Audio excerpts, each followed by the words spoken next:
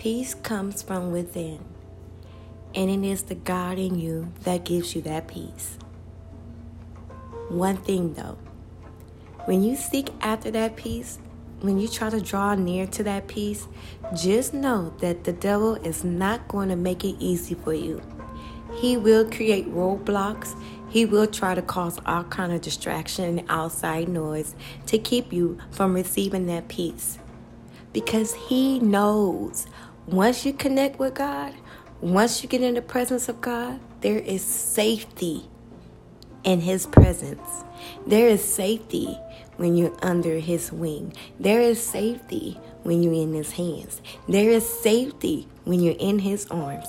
There is safety when you're sitting at his feet. And again, the enemy doesn't want that, because once you're in that place of safety, he cannot touch you or bother you.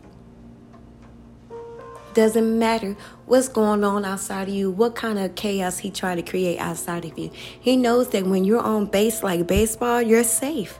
And as long as you don't get off base, he can't touch you.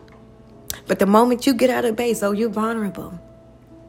And of course, God will cover you and protect you and many other things, I'm not saying that. But he doesn't want you to get to home base. He does not.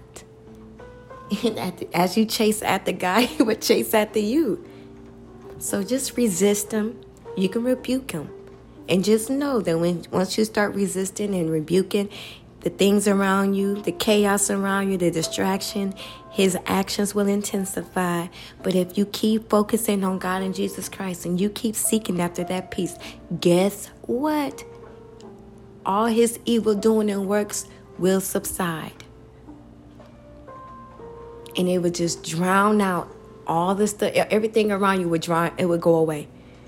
You would be able to drown out the noise. It won't even bother you because your focus is right on the Lord. He can't get you off your A game.